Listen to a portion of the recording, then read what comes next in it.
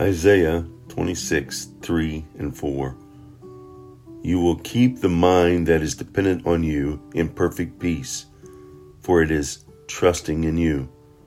Trust in the Lord forever, because in Yahweh, the Lord, is an everlasting rock. Trust is the defining trait of those who depend on God, on Yahweh. The image of the everlasting rock points to God's persistent protection and guidance of his people. The rock is one in which the faithful can find shelter. The word trust in the Bible literally means a bold, confident, sure security based on that security. It's not the same as faith. That's a gift from God. Rather, trust is what we do because of the faith we have been given. Trusting is believing in the promises of God in all circumstances, even in those where the evidence seems to be on the contrary.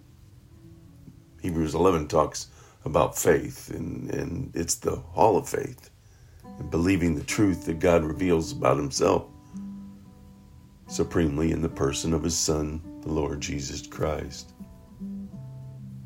The practical consequence of faith in God is trust, which we prove by living out our full acceptance of God's promises day by day, day after day.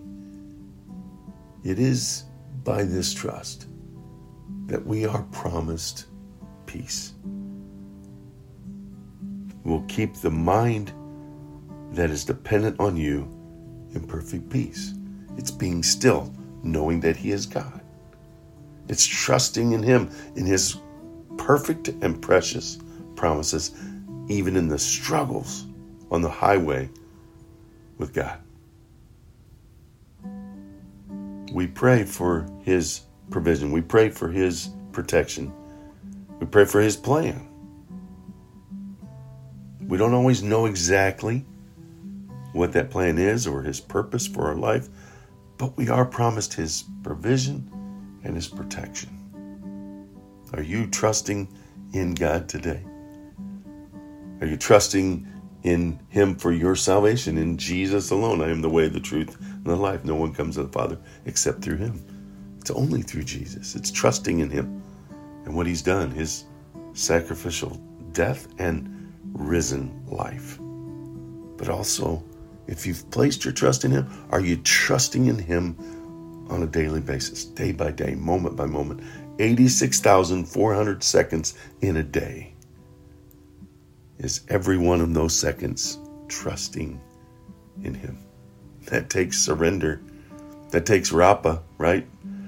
That word to be still, to lower your hands, drop your tools, stop the frantic activity, stop the worry, stop the concern, stop, and place all your cares, your burdens, your worries on him.